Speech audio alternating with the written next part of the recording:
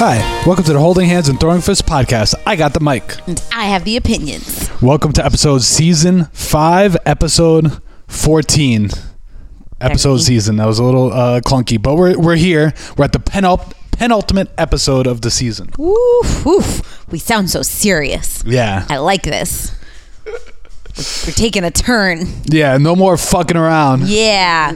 So, what happened last week? Tell us. I will. Mackenzie Dern lost a decision to Marina Rodriguez. With an R. But a huh. But it's pronounced Rodriguez. Yeah, that's basically the only fight from last week that we care about, right? Yeah, I guess the only one we really talked about.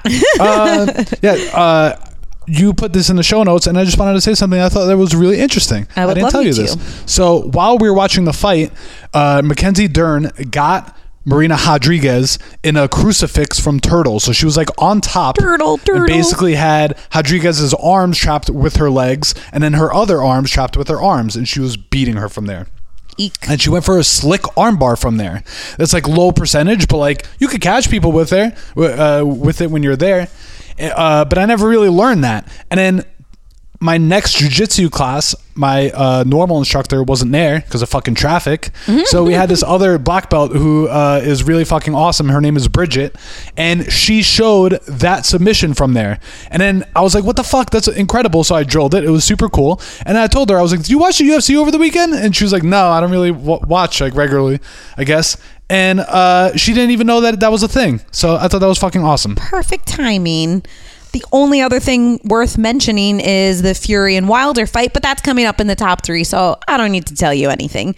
Instead, why don't you tell everyone what's happening this week? All right, so UFC has another weird card before the fire really starts.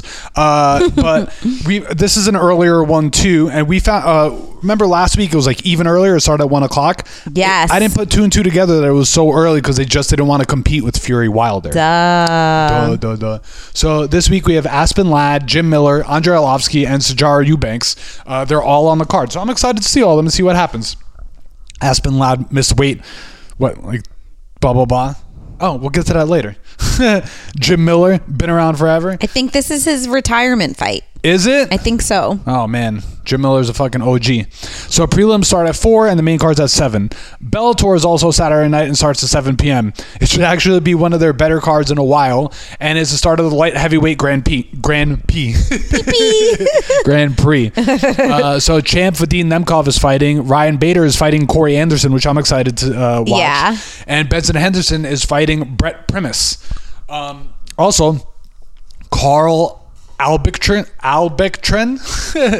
is on the card, and he may actually have the worst official picture. It's so dang creepy. I didn't add that to the show notes, but I looked up the official picture, and do you agree?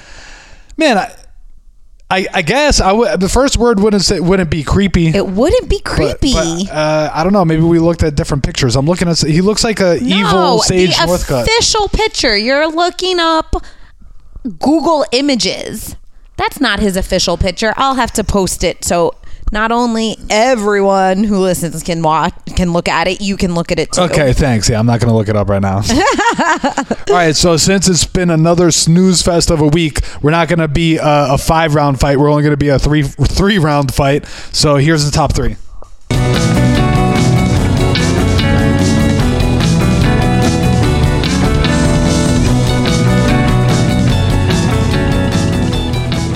All right, Tyson Fury and Deontay Wilder rounded out their trilogy in freaking stunning fashion. It was such an exciting fight.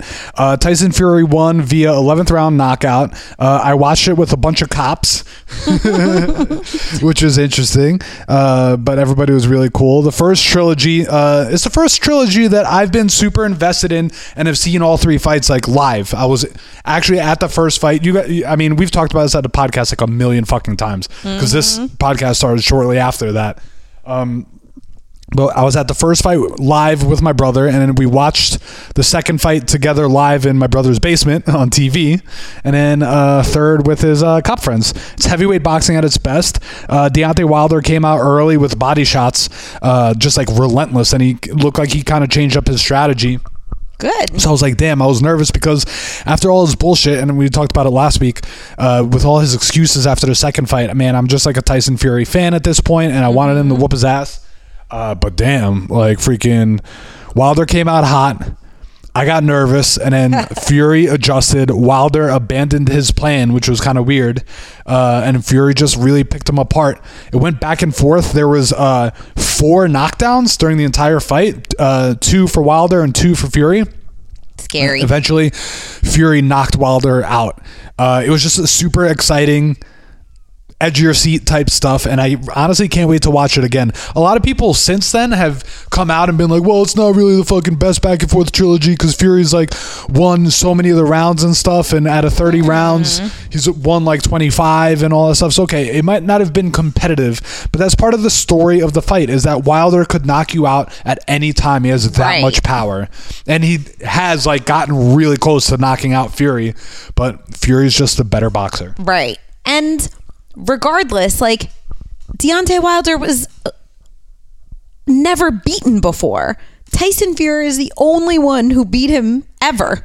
And so that's already like incredible. Yeah. And I guess that's why Deontay Wilder is such a, not even like a sore loser, just a bad loser, because he hasn't had to lose. Yeah, that makes sense. You know? All right, fair.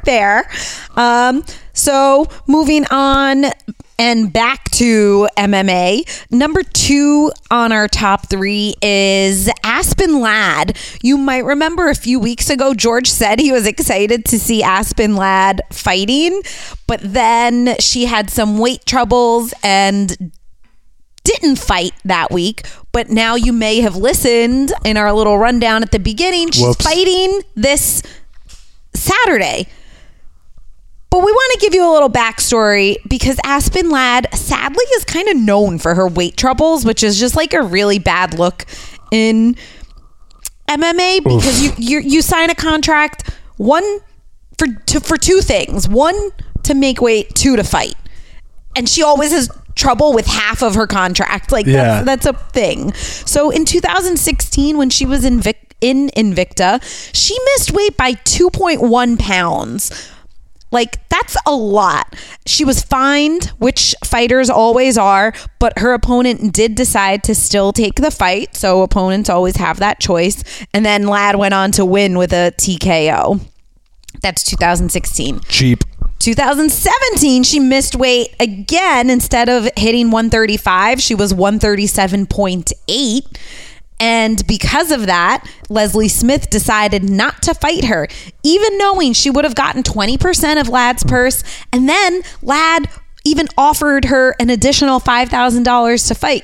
And Smith still said no. I don't know. I'm kind of with it. It's like having more weight and not cutting it is an advantage. I know, but I'm weirded out about it too. All right, we don't need to talk about it now. In 2018, Ladd looked awful on the scale. I remember George like texting me or like asking me in person. I forgot about that. He was like, did you see that? And I was like, no, I don't think I actually want to see it. That's how bad she looked. Like, after she got on the scale, she could barely stand up. And then she was taking photos and she was shaking when she was posing. So she did make the weight then, but she looked like it was unhealthy. Definitely took years off her life. It was awful. And then 2 weeks ago, when she was supposed to fight Macy Chiasson and George was excited, she came in at 137. Again, her goal is 135, and Macy decided she didn't want to go through with the fight, and so that's why Aspen Ladd was able to step in this weekend when Holly Holm pulled out because she had been in camp and was cutting weight. I don't know how I feel about this, but for the most recent weight loss fail, she blamed that she wasn't able to cut more because she had just gotten her period. Dang. it's like, talk about Wilder and excuses. Like, this is your career. You've been doing this. You've also been getting your period for years. Like, figure it out. I don't know what to say. I plead the fifth. So we've mentioned this before, but we do hate weight cutting. So while I think it is part of their job to make weight, we're against the whole weight cutting thing because it is terrible, not just for their bodies, but yeah, their lives. Like, they're taking years off their lives with this. And then I was like, oh, I have to like look up more information. So look at you doing research. Yeah. All right. Paul Felder once cut 25 pounds in 5 days. That's fucking crazy. 5 days. How do you lose 25 pounds? Just sleep in a sauna. That sounds real safe. Yeah, exactly. And then other articles cited Khabib as having to cut as much as 40 pounds to make weight. Like, that's what happens when you're not in a fight camp and you just go off the rails and eat all that tiramisu. Like, fighters should do probably a better job of not ballooning in between. And Paddy Pimblett is a great example. Oh my God, that. bro. He fights at 155. Holy shit. He goes up to 190. Yeah, looks like fat. We have to post a before and after. Yeah, it's like crazy. So this is, though, not about Aspen Ladd, but it is a perfect time to shout out one championship. And I know George has explained this before, but I do want to say it again. In one championship, they basically ensure fighters compete at their actual weight, or at least closer to it than cutting 25 pounds in 5 days or having to cut as much as 40 pounds. And they do this by using hydration testing. And so according to their official site, and I quote, fighters are tested multiple times for both weight and hydration during fight week. Failure to achieve adequate levels of hydration or weight will result in additional event day testing. And if they are not deemed safe to fight, they don't. I love this. That's awesome. And I kind of question, though, how serious or how much better it is. It's definitely a step in the right direction, and I love it. Yeah. I wish there was something even better, but I saw my love for Gary Tonin. I'm a fucking super huge fan of him, and he fights in one, and he does not look happy at his weight cuts. Yeah, but that's fair. There's obviously ways around this too, but yeah, it's what you said. It's a step in the right direction. People are always going to try to fight at different weight classes, and I understand that too. Little known fact, weight cutting, because basically I'm at the middle in IBJJF weight classes, so I don't have that much weight to lose. I wish I could, but I would have to cut 10 pounds and weigh in the same day as competition. So that's the number 2 reason why I don't compete. You would either have to cut 10 or I'd have to gain. Yeah, which is neither's never gonna happen. Neither's happening. Yeah. So yeah, that's why I don't compete. Number 2 reason. Number 1 reason, because I'm a pussy. All right. Number 3 is Leon Edwards versus Jorge Masvidal finally got booked. I can't believe this. We've been talking forever about how Leon Edwards doesn't get fights, and he should have gotten this fight literally years ago now. Yeah, but also Masvidal's been putting it off and who knows whatever, but it's actually fucking happening. Wow. Friends, I don't know if you guys really have put 2 and 2 together, because you might not have. It's easy to overlook, but Masvidal's like slingshot into superstardom started in part because of Leon Edwards.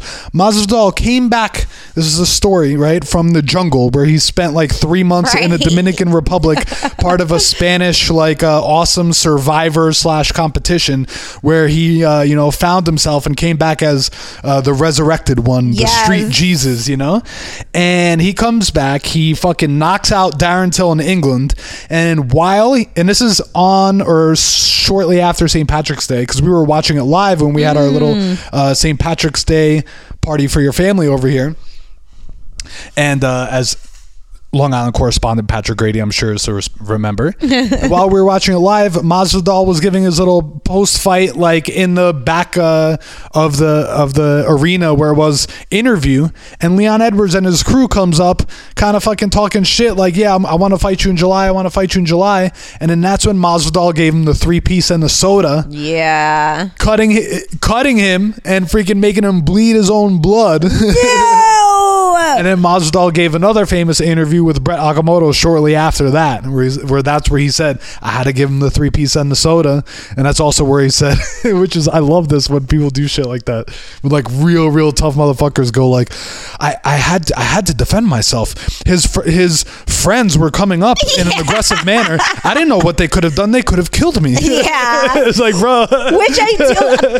That was peak Masvidal, though. I don't feel the same way about him, but like, when Leon came up to him, his standard pose is like hands behind his back. Like, he's such a relaxed guy. He's so fucking cool. Yeah. Like, he doesn't want to fight you, but if you're going to put his life in danger, well, then you're gonna fucking get it. He doesn't have a choice. I love it. I freaking love it. So this is great news that Leon Edwards, 1, has a fight, 2, has a money fight, but 3, they can finally settle this.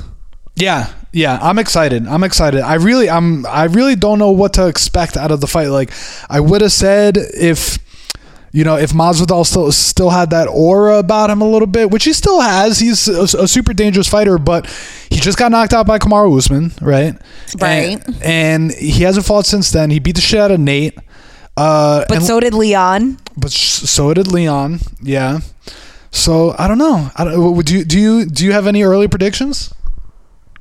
I would, based on what you just said and just what I know, I would assume Leon Edwards is more prepared, but you can never count Masvidal out. And it's just going to be fun. I think it's just going to be a fun fight. I hope it is fun. I hope it's fun too. Yeah. And I hope they keep it fun. Yeah, they said it's going to be a 3-round fight, which I'm actually not angry about. That's awesome. At all. Good. So yeah, I guess that's really it for this week. We'll go to the PTI rundown. The thieving rundown? Yeah. John Jones is banned from his gym. Thoughts, babe? He should be banned from life. MMA accents. Casey O'Neill, who is 7-0 and just KO'd Antonina Shevchenko, is Scottish and Australian. Yeah, I remember that. I just heard her accent. She was talking about it. So listen to her interview with Ariel to hear the second sexiest accent behind the Queen's Irish accent. Good one. Patty the Batty Pimblett signs a freaking $1 million contract with Barstool Sports. How crazy is that? Do you mean what? Like, what is he going to do? He's just going to be a fucking character. He's a character for Barstool. I love that for him. They're betting on him to be the new Conor, you know? That's amazing. Good for him. If you don't follow him on Instagram, follow Patty the Batty. I don't know what the fuck his Instagram is. And if we ever re-listen to our podcasts and actually do all the things that we say we're going to do, we'll post it during the week. Sure. And I was checking Twitter today, and Conor seems to have gotten high again and is talking shit to Ali Abdelaziz on Twitter, saying, when you die, I'll celebrate, amongst many other things, posting also that Dagestan is the second highest concentration of inbred people in the world. Oh, jeez. Conor, get the fuck out of here. Yeah. Happy trails to that mofo. Happy fucking trails. It's really the cherry on top. You want to tell people anything else? I don't. But I am posting on Instagram. All there, right. I said it again. This episode is brought to you by our baby girl, Ignacio Luizu. We love you, Maya.